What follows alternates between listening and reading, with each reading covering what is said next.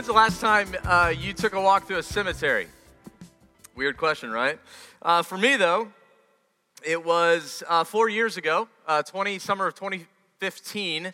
My wife and I and our two kids, Noelle was pregnant with our son Jack at the time. We were living in Japan for the summer. Most of you know by now that back in 2012, Veritas started partnering with a local church in a city in Japan.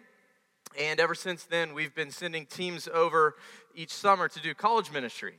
Well, that summer in particular, between the tiny, and I emphasize tiny, little apartment, which was on one side of town that our family was living in, and the church that we were working in, which was across town, was a Buddhist temple. If you've been, even if you haven't, Buddhist temples are pretty common, like we would see a church building around here. So there's a Buddhist temple right in the middle of this path that I take every day, except this temple was kind of hidden, not so much hidden, but it was tucked off the road, kind of out of view from everything around it. And so one day I'm riding my bike home, and I don't know if I was bored or just particularly curious. I decided that, hey, this would be a good opportunity to go just walk around a Buddhist temple. I've never done it. Have no idea if you're supposed to do that. I was totally ready to play the Lost Foreigner card if need be. But there I was, walking around this Buddhist temple. And while I'm on this property, I noticed, one of the first things that I noticed is off to the side is a cemetery. And if it wasn't weird enough that I'm walking around this Buddhist temple to begin with, I then decide, hey, it's probably a really good idea to just go walk through this Buddhist cemetery for some reason. I have no idea. I'm actually sure that I wasn't supposed to be doing that, but whatever, there I was. And as I'm walking around this cemetery, obviously I'm looking at things. In a lot of ways, it was similar to a cemetery we'd see here, but in a lot of ways, it was different. And one of the ways that it was different is there were several like main headstones, right? But with some of the main headstones, and those main headstones, had names and dates and that sort of thing written on them. But attached to some of those headstones were these kind of like side, smaller headstones. And what was interesting to me in particular is that these side headstones, they didn't have names, they didn't have dates, they didn't have anything like that on them. Instead, they had pictures engraved into these smaller side headstones. Some had pictures of people, presumably family or friends. Some had pictures of company logos. I remember one having a picture of a vehicle engraved into it. Now, I'll admit, to this day, I still have absolutely no idea what those headstones are, why they exist. I'm sure there's a logical explanation for it all. But in that particular moment, standing in that cemetery in Japan, I couldn't help but wonder if in some way for those people in those graves, those images depicted the things that were worth living for in their life. The things those people treasured most. Family, friends, career, material possessions. I couldn't help but think about, is this how these people wanted to be remembered? Is this what they wanted people to see about their lives? These were the things that were important to them. I honestly don't know. But before long, though, I started thinking not about them, but about myself. And there in that cemetery, I started to wonder, Kyle, what are you building your life on? I started wondering to myself, what do people see in me? What do people see as important to me? What do people see in the way that I'm living my life? I recently came across a New York Times op-ed that caught my attention. The reason it caught my attention was because the title of the article was, "Is Your God Dead?" And as I read, I realized he was directing his question at Christians. Why? Well, as he goes on, as this columnist goes on to say in various ways, he says in his experience, he often sees in others, especially those claiming to be Christians, what he calls a dead faith, a bankrupt theology, a faith in God that is inactive, calloused, underwhelming, often mechanical. He says he often sees in so-called Christians a faith in God that lacks love and compassion for people, especially those in need.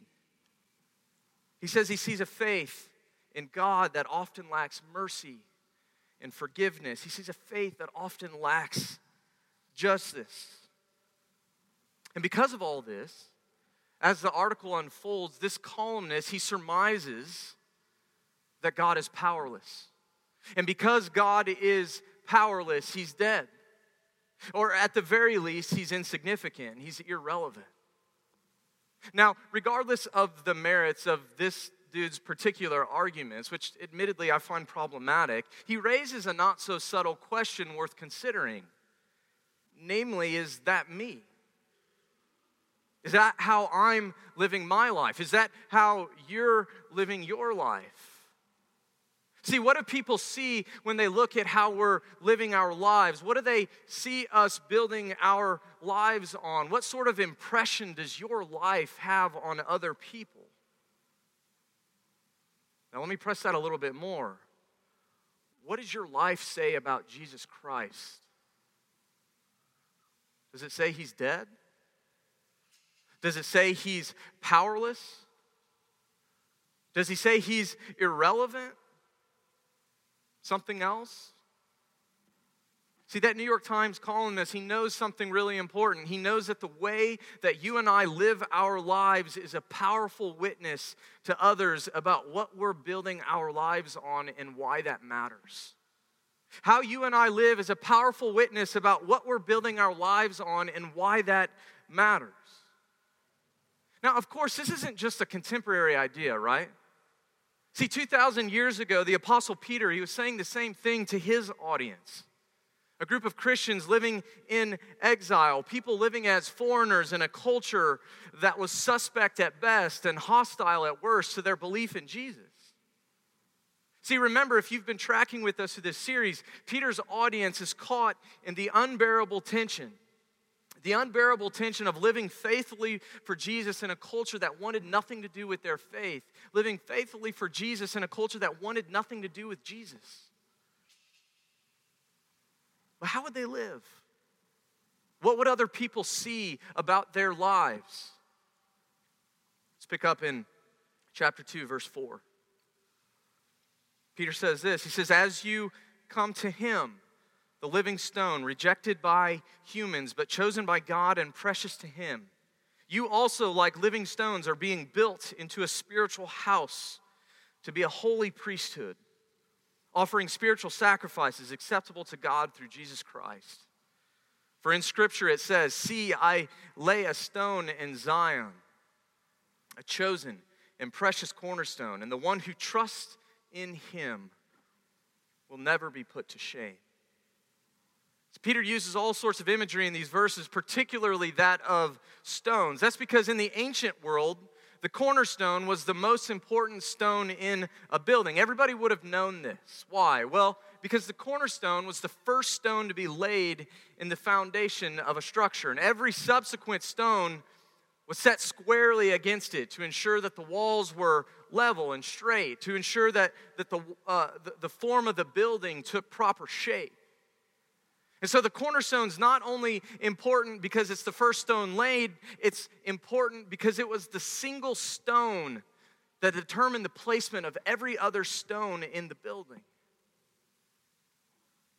700 years before the birth of Jesus, God, through the prophet Isaiah, declared that one day he would lay down his own cornerstone, a cornerstone upon which God would build his entire kingdom.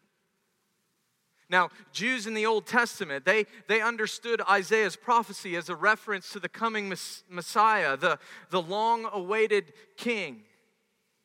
Here in 1 Peter, Peter applies Isaiah's words to Jesus. Jesus is the living stone, Peter says. Jesus is the cornerstone, the chosen, the precious cornerstone, the cornerstone of all of God's work here on earth. And furthermore, he says that followers of Jesus are living stones. Living stones being built into a spiritual house, a place for God to dwell, a place for God to be seen. See, Peter says that we're stones. As weird as it sounds, we're stones, people who are being built over time. Notice he says being built, not built already, right? It's a process.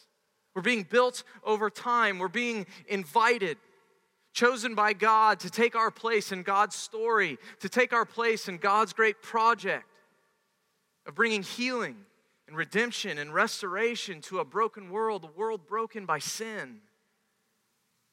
I see, sometimes I hear people talking about following Jesus as if it's just a personal, private matter, as if all that matters is our individual faith, our personal relationship with Jesus. We say that that's the only thing that's important.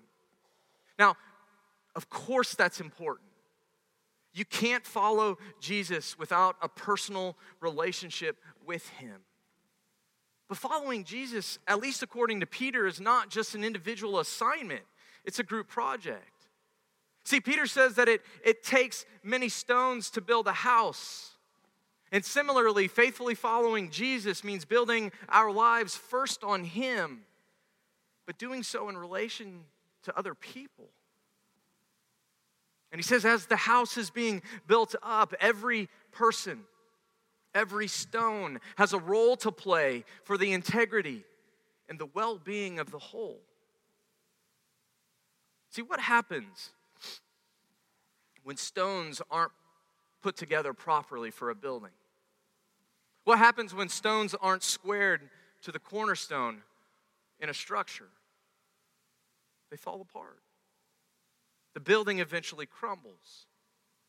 See, the integrity of the house depends on stones playing their particular role. And so what happens when Christians fail to build their lives on Jesus as the cornerstone? When Christians fail to faithfully play the role that God has given them in his story? Well, I think just like that New York Times columnist, a watching world surmises that Jesus must be powerless. He must be irrelevant. He must be insignificant. Maybe he's even dead. See, if you're really honest with yourself, what are you building your life on? What are you building your life on? Not just Tuesday nights, not just Sunday mornings wherever you go to church, not just whenever you go to small group, but what are you building your life on? Are you building it on Jesus? Really? Or are you building it on something else? See, sadly, Peter knows that for many, and this is what he's saying to his audience, for many it's something else. Look at verse 7. He says, now to you who believe, this stone is precious. But to those who do not believe, the stone the builders rejected has become the cornerstone. A stone that causes people to stumble and a rock that makes them fall. They stumble because they disobey the message, which is also what they were destined for. Read a story the other day about a dude strolling through the aisles of a mineral show, a rock show, because apparently that's a thing. And he happens to notice this ugly, in his description, bluish violet stone about the size of a potato. Right? So he sees this ugly blue rock about the size of a potato, and it's sitting like in this bin with a bunch of other rocks. And he says, as he sees this stone, it kind of catches his eye, he goes up, and he starts talking to the seller. And after kind of inspecting it for a little bit, he calmly tells the seller, how much do you want for that? He asks him, how much do you want for it? Seller says to him, to be honest, I was hoping to get $15, but since it's so ugly, I'll sell it to you for 10. Boom, sold. Now, you know where this is going, right? Because that wasn't just an ugly rock. As it turns out, it was a 1,905 carat natural star sapphire, which happened to be 800 carats larger than the largest sapphire of its kind ever at the time. Once it was certified, it appraised for over $2 million. Now, imagine being the guy that sold a $2 million sapphire for $10 because it was ugly. $2 million for $10. I was hoping to get 15. I'll give it to you for 10. It's ugly. right? He didn't see the value. That seller didn't see the value. He missed it. Or maybe he chose not to see it. See, the reality is every human being has to choose whether they're going to trust Jesus or reject him. Trust Jesus, the Bible says, and you will never be put to shame. Honor him and you will be honored. Reject Jesus, though, and eventually you will fall, according to Peter. You will fall into his judgment. It's a serious thing to reject Jesus. Now, sadly, many people miss Jesus. They reject him because they don't see his value. They don't think he's worth it. He's just another ugly rock sitting in a bin with a bunch of other rocks, not a precious cornerstone, not a precious sapphire. Because of that, he's certainly not something or someone worth building our lives on. So they say. See, sometimes this rejection's explicit. It's obvious, right? I reject that. But sometimes it's more subtle. This is how I see it sometimes in college ministry. You're at church, you're at Veritas, but Jesus has little value to you in your life. He's just the means to an end. Sometimes Jesus is a means to the end of getting the cute guy or girl sitting next to you. Sometimes I see people call themselves Christians, but being a Christian is far more about getting in with a friend group or feeling better about yourself than it is submitting your life to him and actually trying to grow in your relationship with him. Sometimes I see people saying the right things about Jesus. Maybe you grew up in a church, maybe you went to a school, but you disregard his word. You follow his commands when they're convenient for you. You're not really serious about fighting your sin. See, Peter's forcing us to wrestle with that question. Is Jesus our cornerstone, or is he just some ugly rock that looks like a potato sitting with a bunch of other ugly rocks? Right? What does your life say? What does your life say about what you're building it on? Jesus the cornerstone? Or potato rock? Kind of killed the mood there, didn't it? See, if we're going to faithfully play our part in God's story, if we want to convince a watching world that Jesus isn't dead, that Jesus is in fact who he says he is, that Jesus is in fact worth building our entire lives on, that his gospel brings transformation to our lives, then you and I have to be people. We have to be people showing evidence of what that transformation looks like. What does it look like? Verse 9. But you are a chosen people, a royal priesthood, a holy nation, God's special possession, that you may declare the praises of him who called you out of darkness into his wonderful light. Once you were not a people, but now you are the people of God. Once you had not received mercy, but now you have received mercy. See, Peter says Jesus' followers are a chosen people. Now catch this because it's really important. We didn't do anything to earn that. Jesus didn't choose you if you follow him because of you doing something.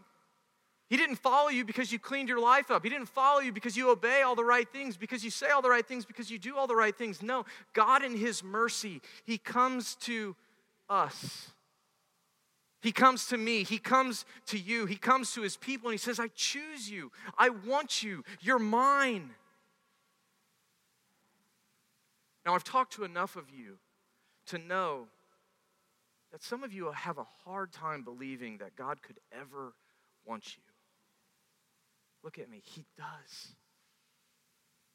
Not later. Not after you clean your life up. No, he wants you right now, mess and all.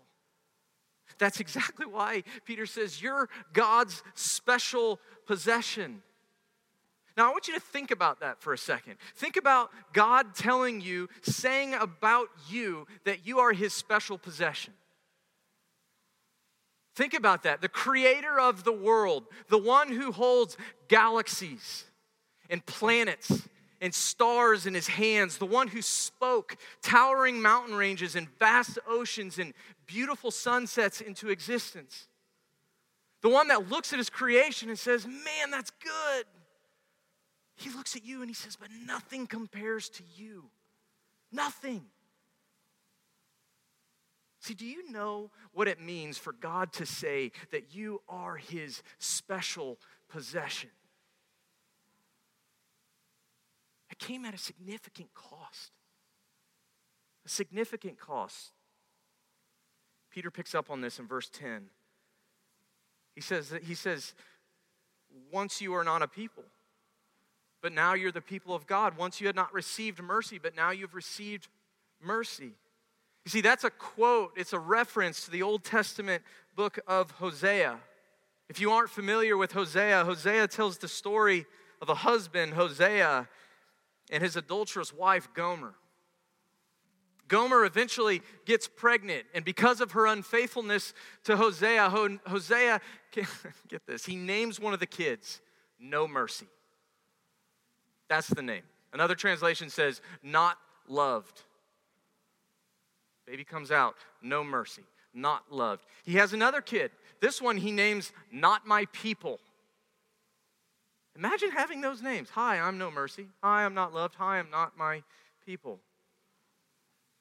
That's the names he gives them. But his wife's adultery, it doesn't stop, right? It gets worse, actually. So much so that at one point, Gomer runs away from Hosea to be with other lovers. She leaves him. It's a bleak picture of their marriage. And yet God does something crazy. He intervenes and he tells Hosea, he comes to him and he says, don't give up on your wife. He says, pursue her, love her again, find her. And that's what he does. He pursues her. He finds her. And in spite of her sin, in spite of her unfaithfulness to him, he pays a bride price. He buys her back. He has to go to his wife's lover and pay a price to get her back. And he brings her home to be together with him again. Now, in the book of Hosea, God uses their story, God uses their marriage to say, in the same way, the people who have run away from me, the people who have turned away from me, the people who have rejected me, the people who have run to be with other lovers, someday I'm going to buy them back. Someday I'm going to show no mercy, mercy. Someday I'm going to bring them home and they will be my people again. And Peter picks up on this story. And in referencing it, he rightly sees all of this in light of Jesus. Jesus pays the ultimate price to buy back us, me. Those of us who've run from Jesus as fast as we could chasing other lovers. As fast as we could chasing other lovers. Jesus buys us back, but not with money. You know the story. He buys us back with his life. With his blood. So that one day we could be home with him forever. See, I want you to hear this. Do you realize just how treasured you are by God? See, the greatest news of the gospel is that though you're far more sinful than you could ever know, you're more loved by God and Jesus than you could ever imagine. Though you're more sinful than you ever know, you're far more loved by God in Christ than you could ever imagine. He chose you.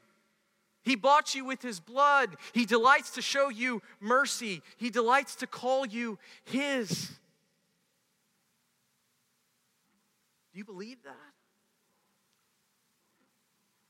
See, when you start to understand just how treasured you are by God and what it cost him for that to be true, only then will you abandon the worldview of self-interest for the worldview of self-sacrifice. Only then will you start to stop living for what feels good, whatever makes you happy, whatever makes you most comfortable, and instead start to see yourself in light of God's mission to the world, in light of the story that he's telling and the role that he's given you to play. You see, our special status as privileged, our special status as God's prized possession, it should lead to action, not apathy.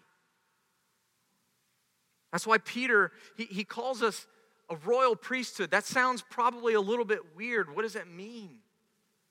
We're priests? Well, in the Old Testament, priests were intermediaries between God and his people. They were people that specifically represented God to others with particular actions and what they said and how they lived. And Peter says that's no longer just the task of specific people in a specific time in a specific place. No, Peter says that's now the responsibility of every Christian. Every Christian represents God to a watching world. Every Christian is to embody the character and mission of God in the world. And to do that faithfully, we have to be willing to enter into the unbearable tension of living faithfully for Jesus in a culture that often wants nothing to do with him. How do we do that? Two things that I think we see from the text. First is that we have to be people that tell others about Jesus. We have to tell other people about Jesus. Verse 9, Peter says that we should be people. Of all people, we should be people. People who declare, people who proclaim the praise of Jesus. Why? Because he called us out of darkness into his marvelous light. Here's a question.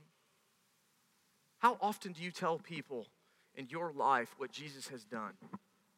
What Jesus is doing in your life? How often do you talk to other people, not just your Christian friends, your non-Christian friends? How often do you tell other people about Jesus?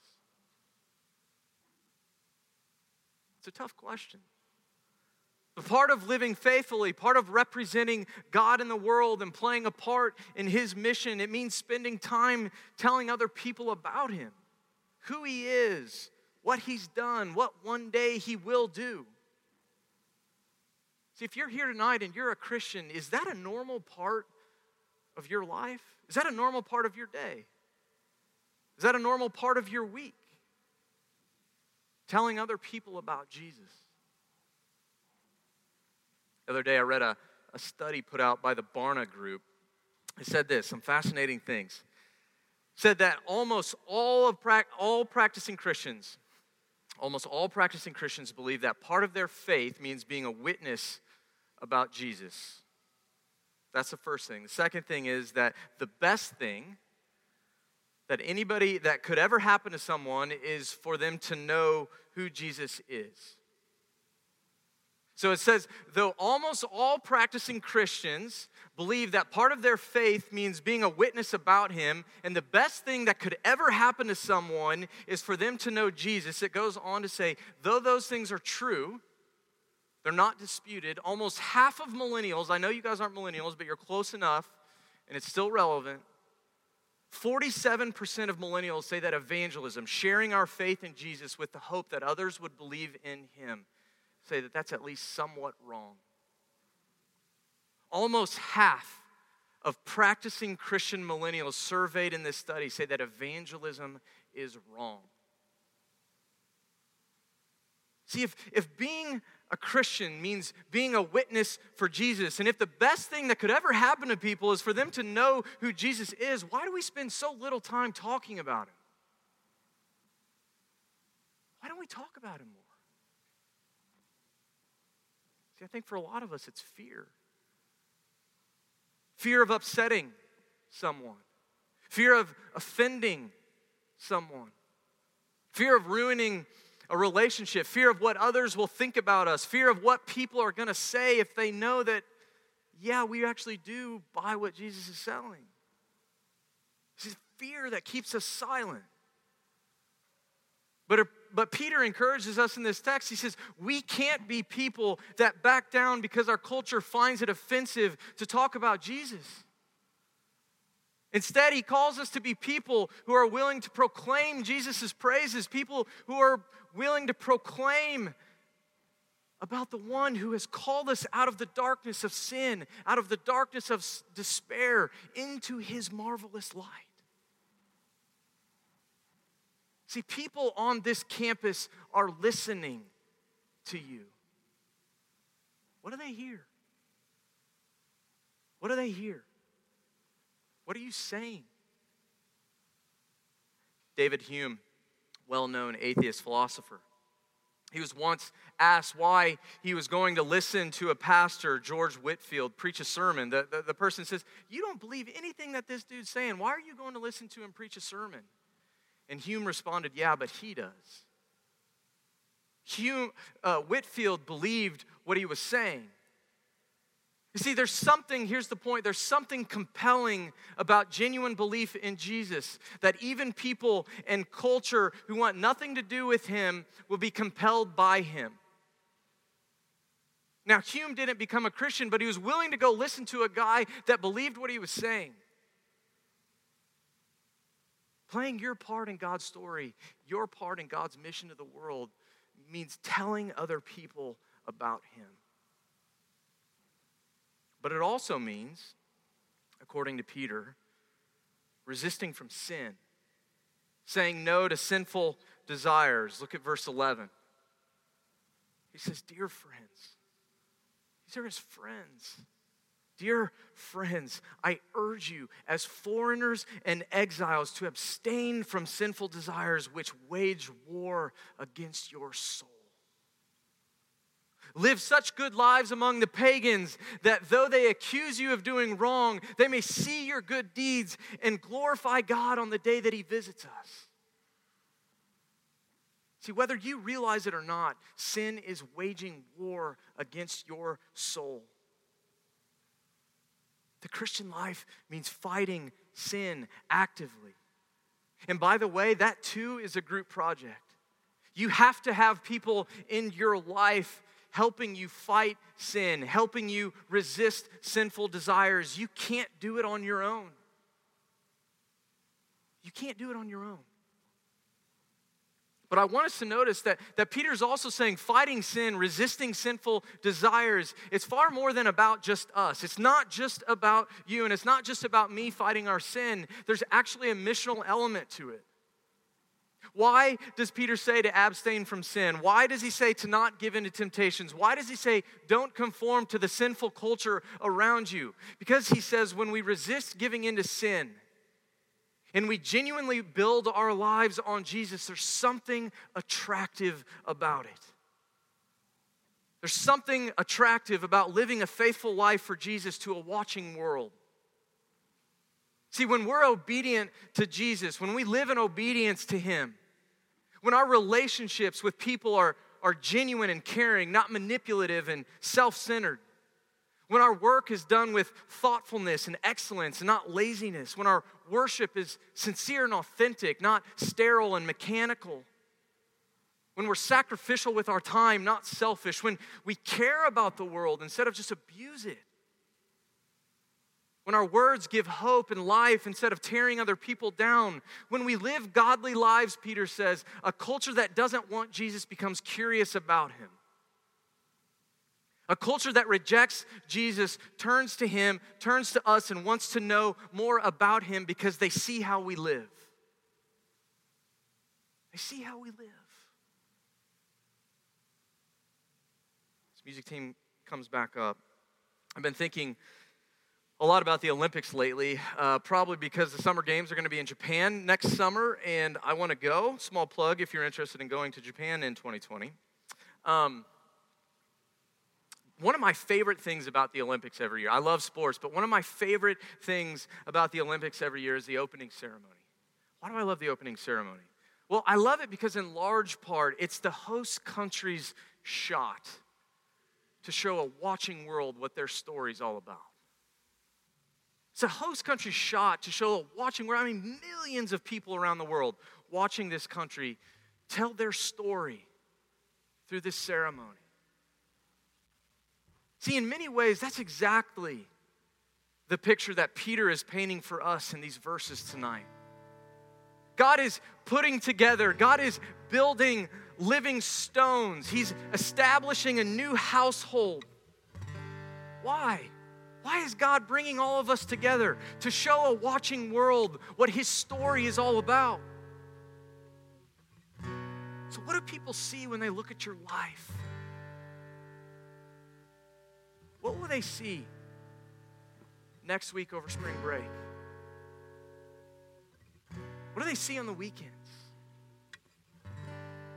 What do they see in the moments that you're not at church? What do they see in classes? What do they see when you're stressed out? What do they see in private moments?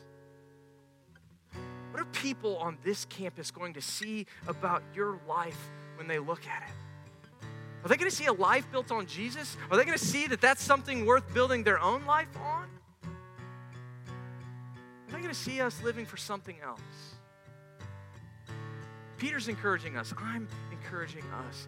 Build your life on Jesus, and Jesus is going to use that to draw more and more people to himself. Amen.